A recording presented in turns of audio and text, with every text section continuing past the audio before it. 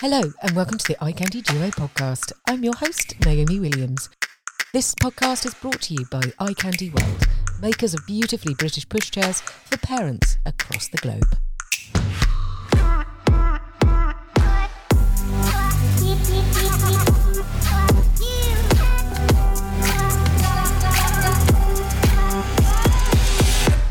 We're delighted to be joined on the iCandy Duo podcast by Olympic gold medalist and ex-pro cyclist Dani Rowe. Since retiring from cycling, Dani has welcomed her son Ted, so we caught up with her to chat about the transition from athlete to mum.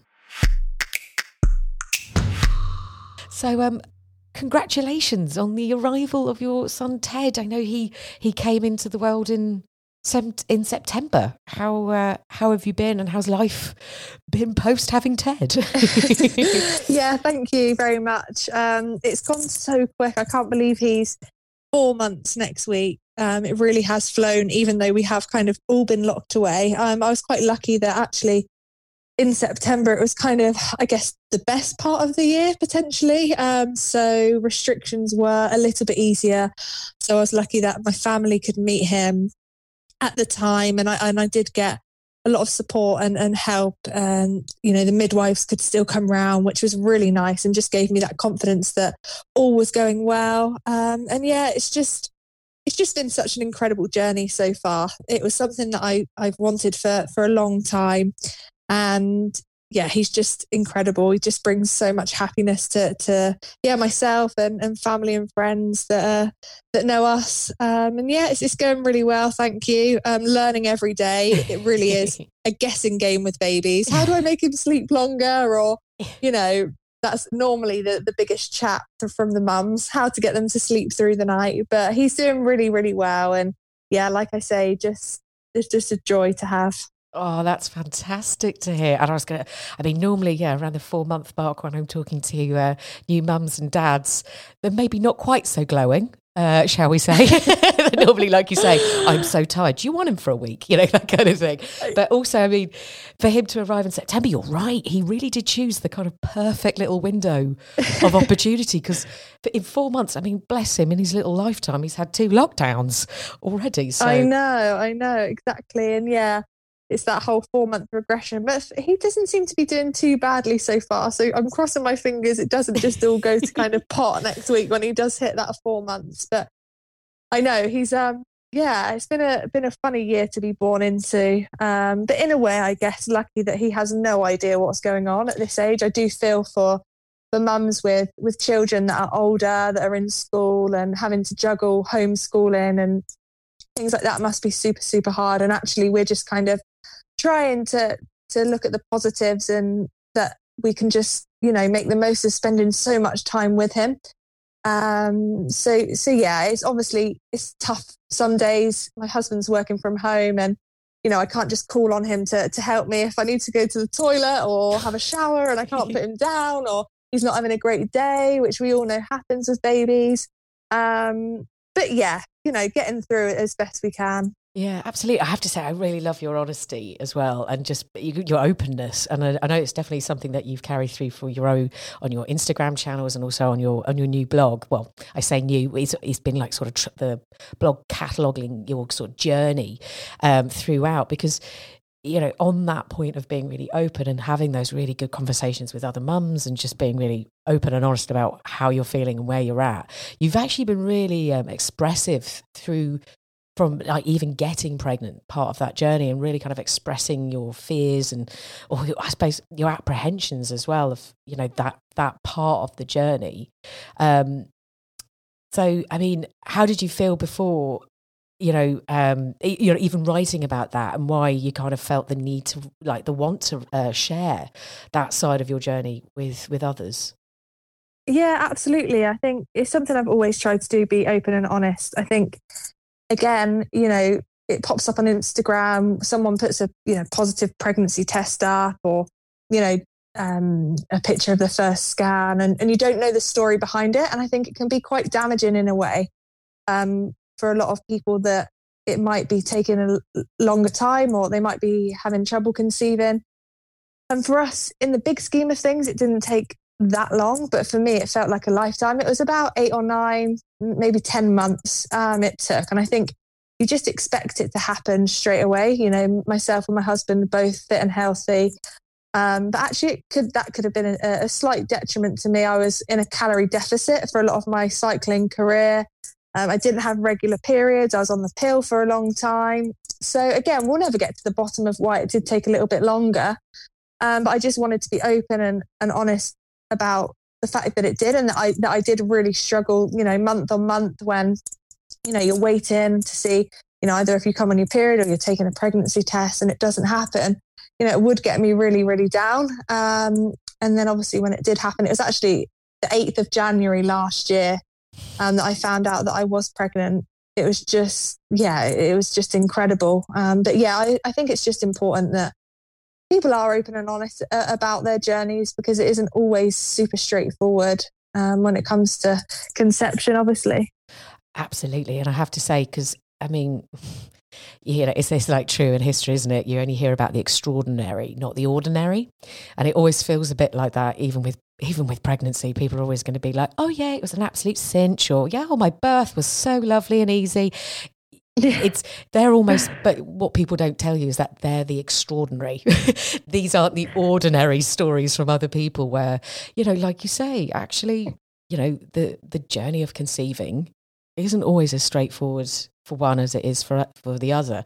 And I suppose actually using yourself in your past career as an athlete, I suppose, maybe rightly or wrongly, my preconception would be, oh, you'd find it really easy because you're at the top bill of your health.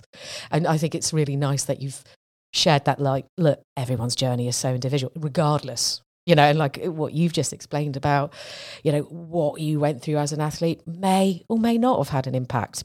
But, you know, obviously maybe ongoing stress about each month of, you know, and then seeing your period come, maybe that had an effect. It's just really nice to kind of, maybe someone's reading that and going, okay, this could still happen for me. I've just got to be patient and talk about it and get through this. Because, I mean, even just, you know, again, on your blog posts, you've been really honest. And, you know, and I know you had quite a worry, didn't you, around the sort of 20-week mark with Ted? Yeah. So what sort of happened with that, you know? And also I imagine we were probably in the depths of the COVID restrictions at that point. So I guess you might have been on your own during that whole phase. Yeah, it was really, really horrible. Probably one of the worst days, actually. It was actually on my husband's birthday, just to top things off. It was on the 28th of April. So we were really in the middle stage of this lockdown. I remember going in, I was so excited. I was, you know, buzzing in the morning. You know, I tried to make the best of his birthday, and we were all really excited. We were both really excited to have the scan. We were going to find out the gender as well. And I went in on my own, and so we're going through all the checks, and it was all, you know, all fine and everything looked great. And then the sonographer, I think is what they're called, the person doing the scan, said, oh, we've just got 2 more to check, and that's the heart and the lips. But he's just, at the time it wasn't a he, the baby's just wriggling so much. So if you could just go for a little walk, hopefully when we get back, we can just tick these 2 off and you'll be done. So I went for a walk, came back, and then there was almost like silence, and they were, you know, kept checking and checking. And then the sonographer called his colleague over, and we're looking at something else. And then they just basically explained to me that they think they couldn't quite see clearly, but they think they saw a VSD, which is essentially a hole in the heart. And it was just really scary. I was then referred to fetal medicine. And I was in the hospital for 3 hours, and my husband was waiting outside in the car. Oh, God. And I just remember sending him, I probably shouldn't have done it, but, you know, a message to say, oh, they think they found a hole in his heart. And it must have been horrendous for him, sat outside. And yes, I had to go to a different sort of ward to then book in a fetal medicine appointment, to have a cardio appointment, to have a proper scan on the heart. And it was just, that was a week later. So that week was just so scary for me. You know, you just expect everything to be okay. And thankfully the outcome was that it wasn't a VSD, although VSDs are quite common and generally they do close on their own.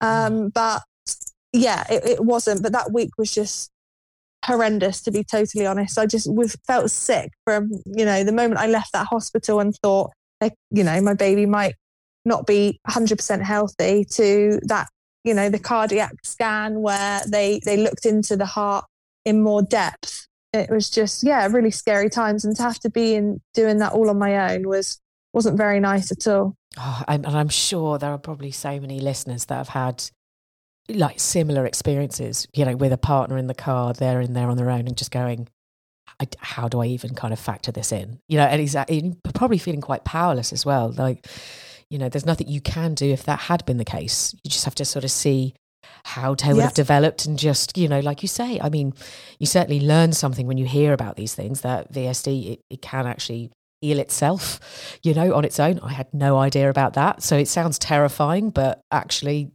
there could have been a positive outcome either way, you know, as you know, when you're about to have him, you know, in September. But my goodness, what a journey. And again, I think it's so important for, you know, from families, you know, from, I say families, like from one family to another family, but also women to women and dads to dads, to have these conversations with each other.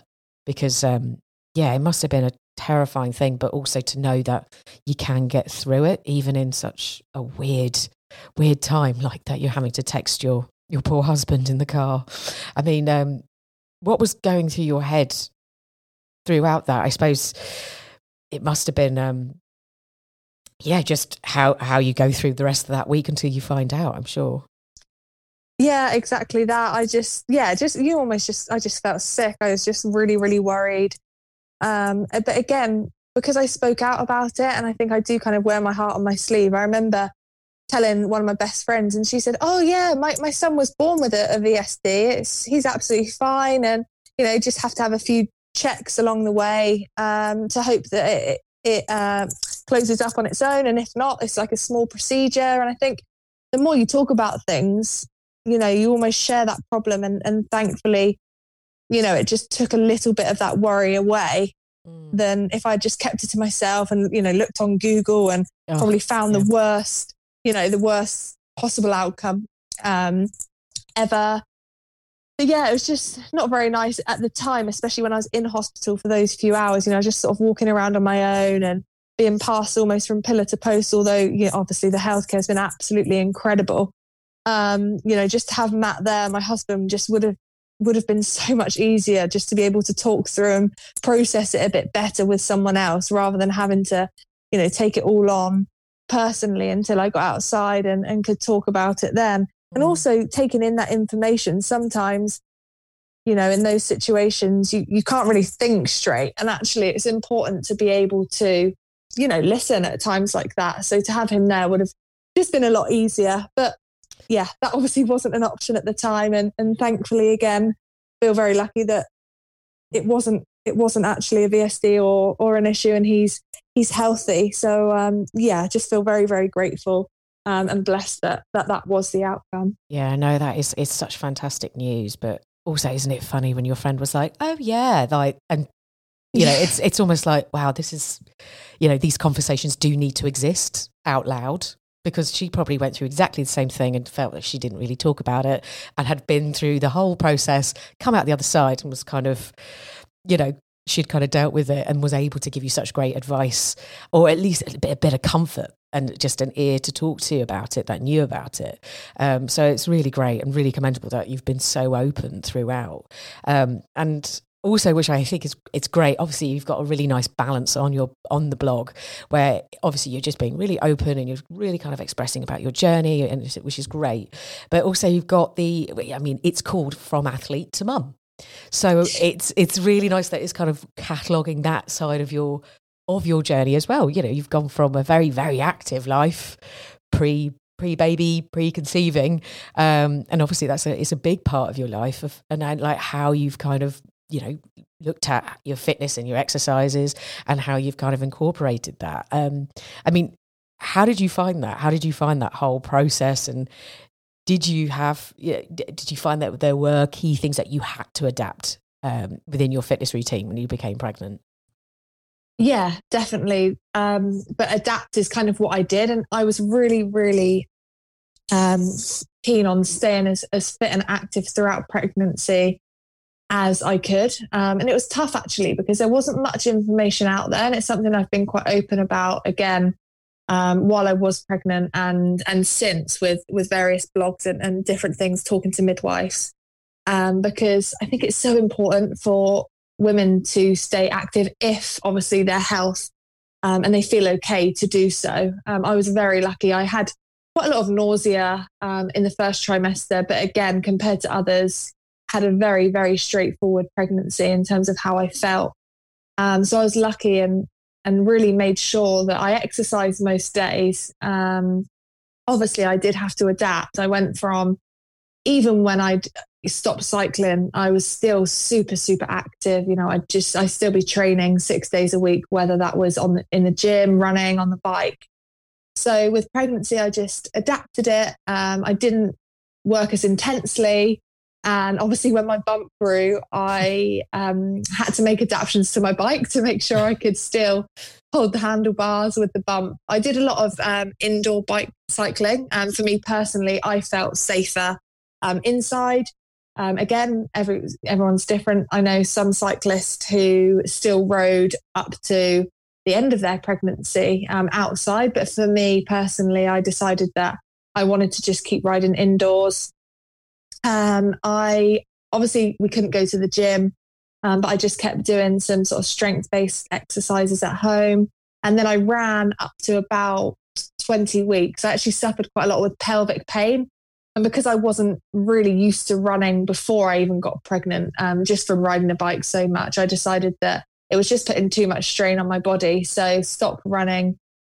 Yeah, like I said, about 20 weeks. But I just think it really, really helped me throughout pregnancy and throughout lockdown. It gave me structure to my day. And it meant that I didn't put on a lot of excess weight, which helped the recovery.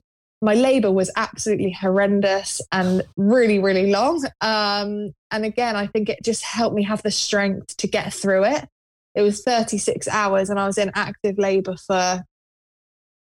it was just, oh my goodness, that something actually else. left me speechless for a moment there. Yeah. Honestly, wow. Yeah, it just gave me the strength to get through that. And then after the recovery as well, I've, thankfully recovered super quickly and got back to exercise pretty quick. So yeah, a lot of adaptations were made, but yeah, it's part of me and who I am mentally and physically, so beneficial. So it's helped me a lot. Yeah. And I think actually what you were saying, I think as well, that's really important. I think it's probably for many people of varying different sort of health statuses as they get pregnant, is just listening to your body. Like you were saying about running, it's like you just felt, actually, 20-week mark, I'm going to leave that. Doesn't feel necessarily the right thing for me. Yeah. Is there, would you say that's probably like one of the key things that you'd kind of probably recommend to other people listening, like just listen to your body?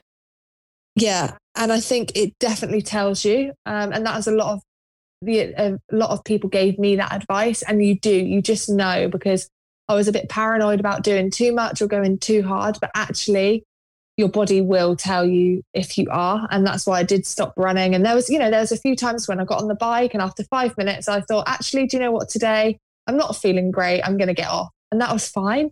I think as long as you are listening to your body, you're not overheating, your heart rate isn't going to anywhere near your max, then, it's just so beneficial rather than a hindrance through your pregnancy.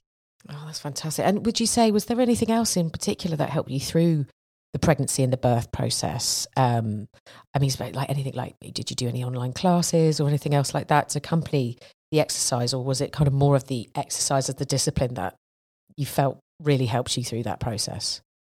No, I actually read a lot. Obviously, we had a lot of time. I did an NCT, I did NCT virtually. That was really, really helpful, and also read quite a lot of books and listened to hypnobirthing as well. And I think that really helped me.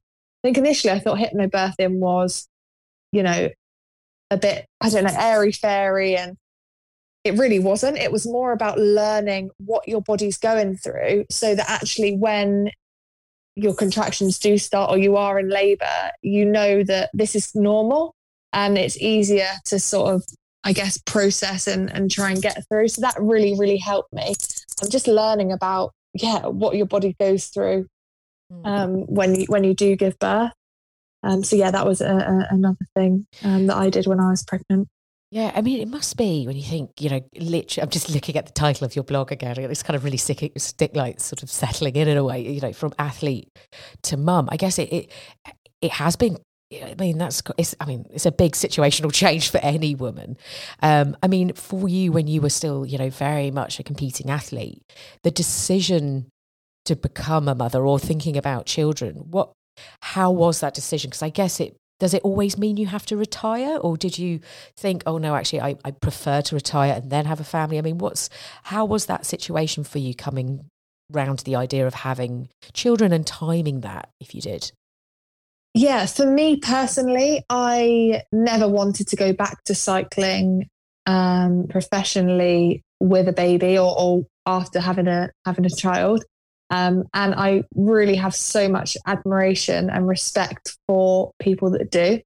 But for me, I wanted to be really satisfied with what I'd achieved in my cycling career and then almost enter this new chapter of my life. I'm the sort of person that tries to put absolutely everything into anything that I do. And for me, again, personally, I never wanted to be resentful of, for example, being up all night and knowing that I had training the next day, thinking, oh, I need to sleep because I'm not going to be able to get the most out of my training the next day.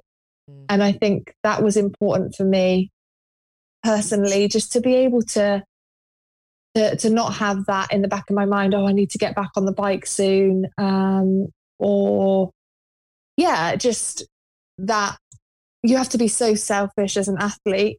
And if you don't have, I guess, the support structure that means that you, for example, my friend Laura Kenny, who I competed with at the Olympics, her and her husband Jason both ride a bike, so they can really make it work in terms of looking after their little boy. And it's the same with Lizzie Deignan, who's a cyclist. Her husband Phil, he retired, so I know he looks after their little baby a lot when she's training. But for us, that wasn't going to work because my husband works full time. So it would have been really hard to sort of juggle that. So it was just something that I always wanted. I always wanted to have children, but I always wanted that to come after my cycling career, and also wanted a bit of time between my cycling career and having a baby, just to do the things that I or we as a couple never ever got to do when I was competing. It was,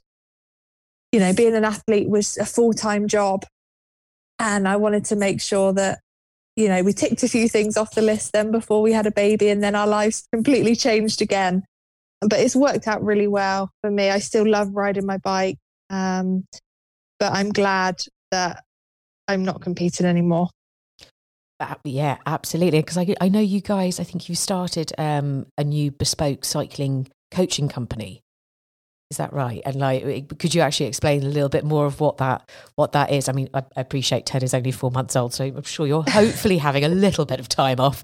But as like a sort of joint endeavour, that it sounds cycling will remain in your life, but you've just made it fit now within your new family, which sounds great. I mean, what is the bespoke cycling coaching company? What's that all about? And how's that going? So it's called Rowe and King. So King's my maiden name. Obviously Rowe is my surname now. Matt, my husband's brother, Luke Rowe, rides for Team Ineos. So he's competed in the last numerous Tour de France victories that their team have had. And their dad is a really experienced coach. And a few years ago, we decided to set the company up. And essentially, we coach anyone all over the world, from real beginner to someone who wants to make it as a professional cyclist.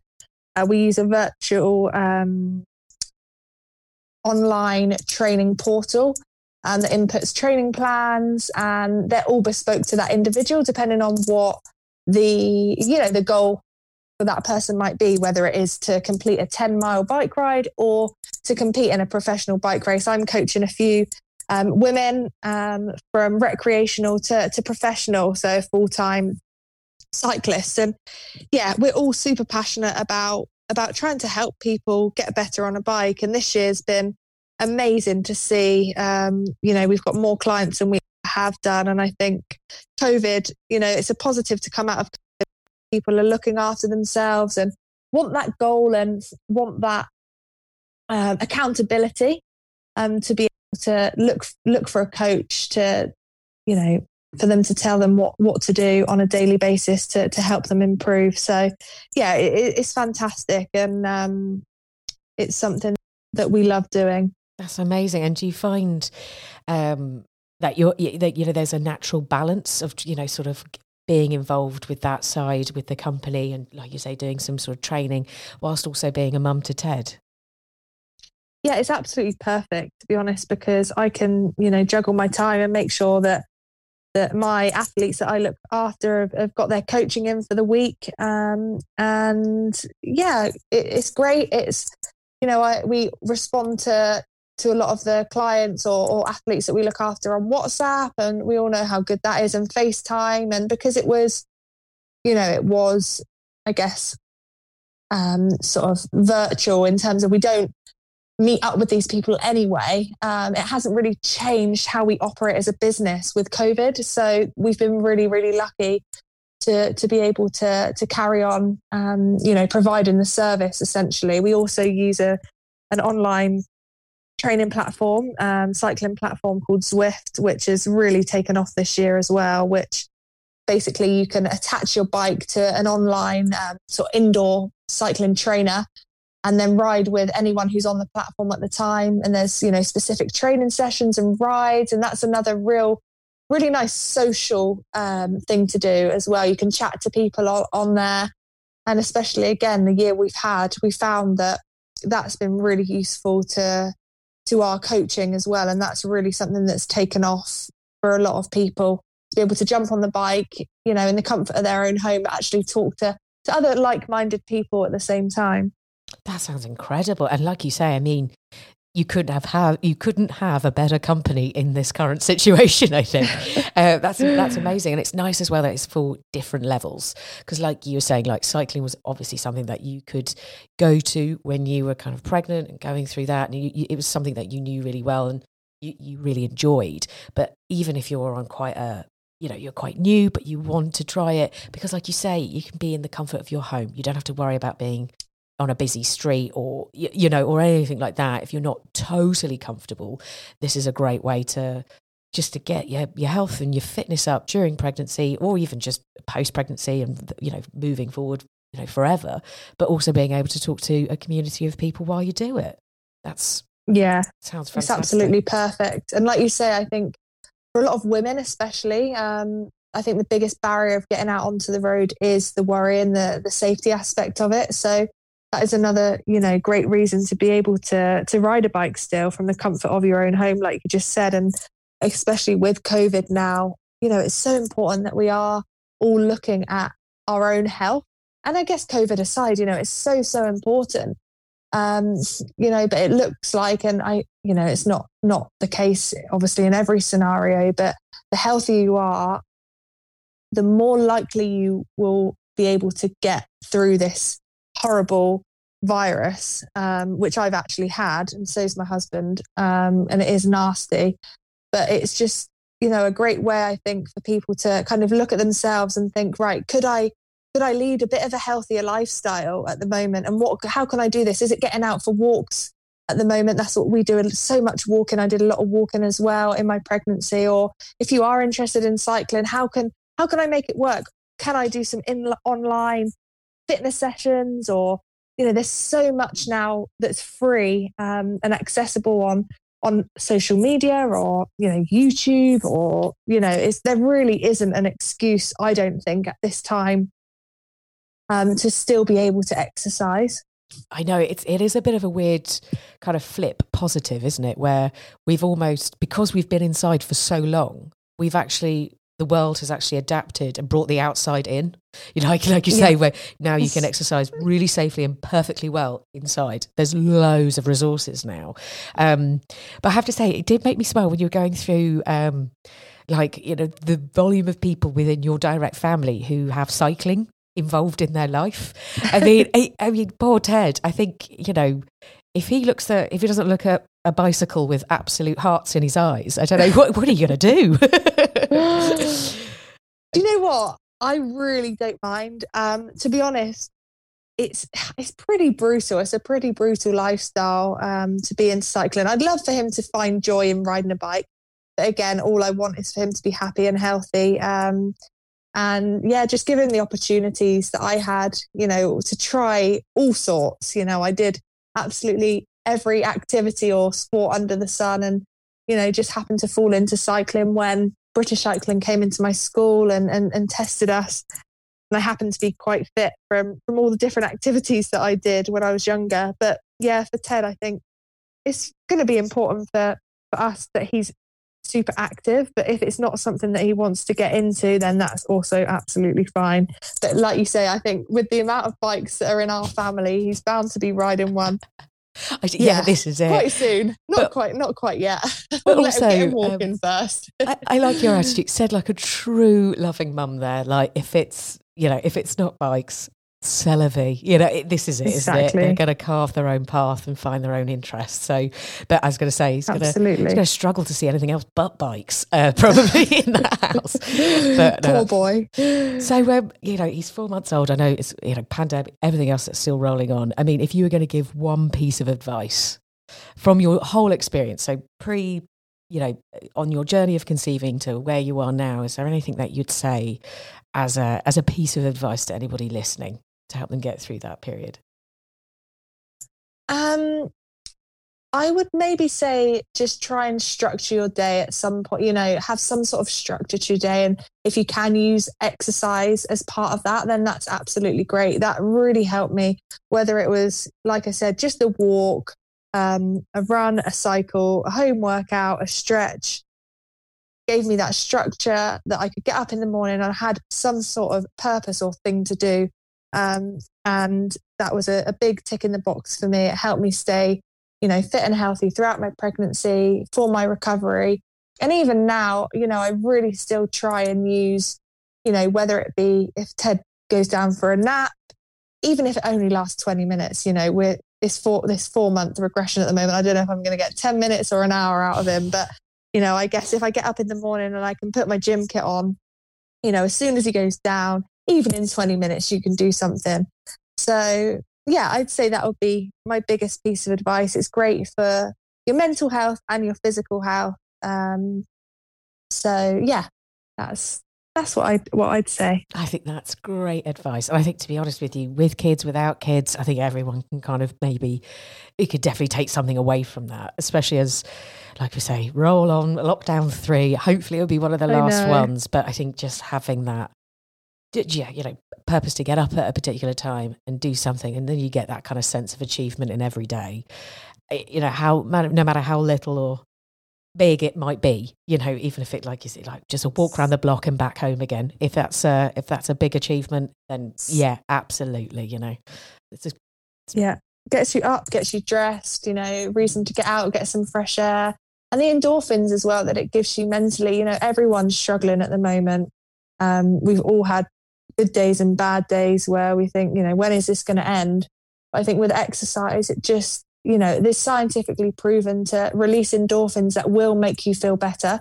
So the hardest part generally is getting out the door or, starting. But once you've started and you finish, it will be, so worth it. And I just try and will everyone just to try it, just see how it feels. And I think 9 times out of 10, you'd come back and say, wow, actually, I feel so much better for doing it. Oh my God, you're making me want to just get hang up on the phone right now and go out and go running. No, but I like it. It's really good. And I think Mr. Motivator. no, it's great. But I think you do need to have that kind of just do it. Just get outside. And as soon as you start, you do feel immediately better. And I think it is hard to break the cycle if you've got yourself in a bit of a rut of being at home and not doing anything. But it just all starts with one time, doesn't it? You just got to one day decide, I'm going to get up, I'm going to do it.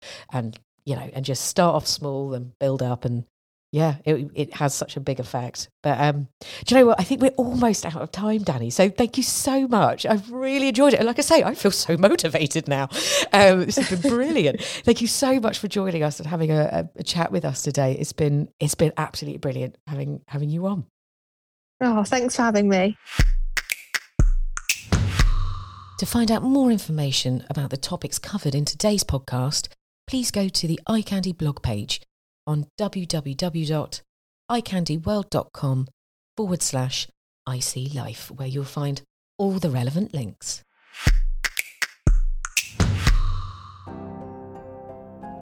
iCandy is a proud supporter of Great Ormond Street Children's Hospital charity. COVID-19 means the hospital is facing new challenges and needs more support than ever to continue the life-changing care and research for seriously ill children. If you are able to support GOSH, please head to our dedicated fundraising page on www.justgiving.com/company/iCandy.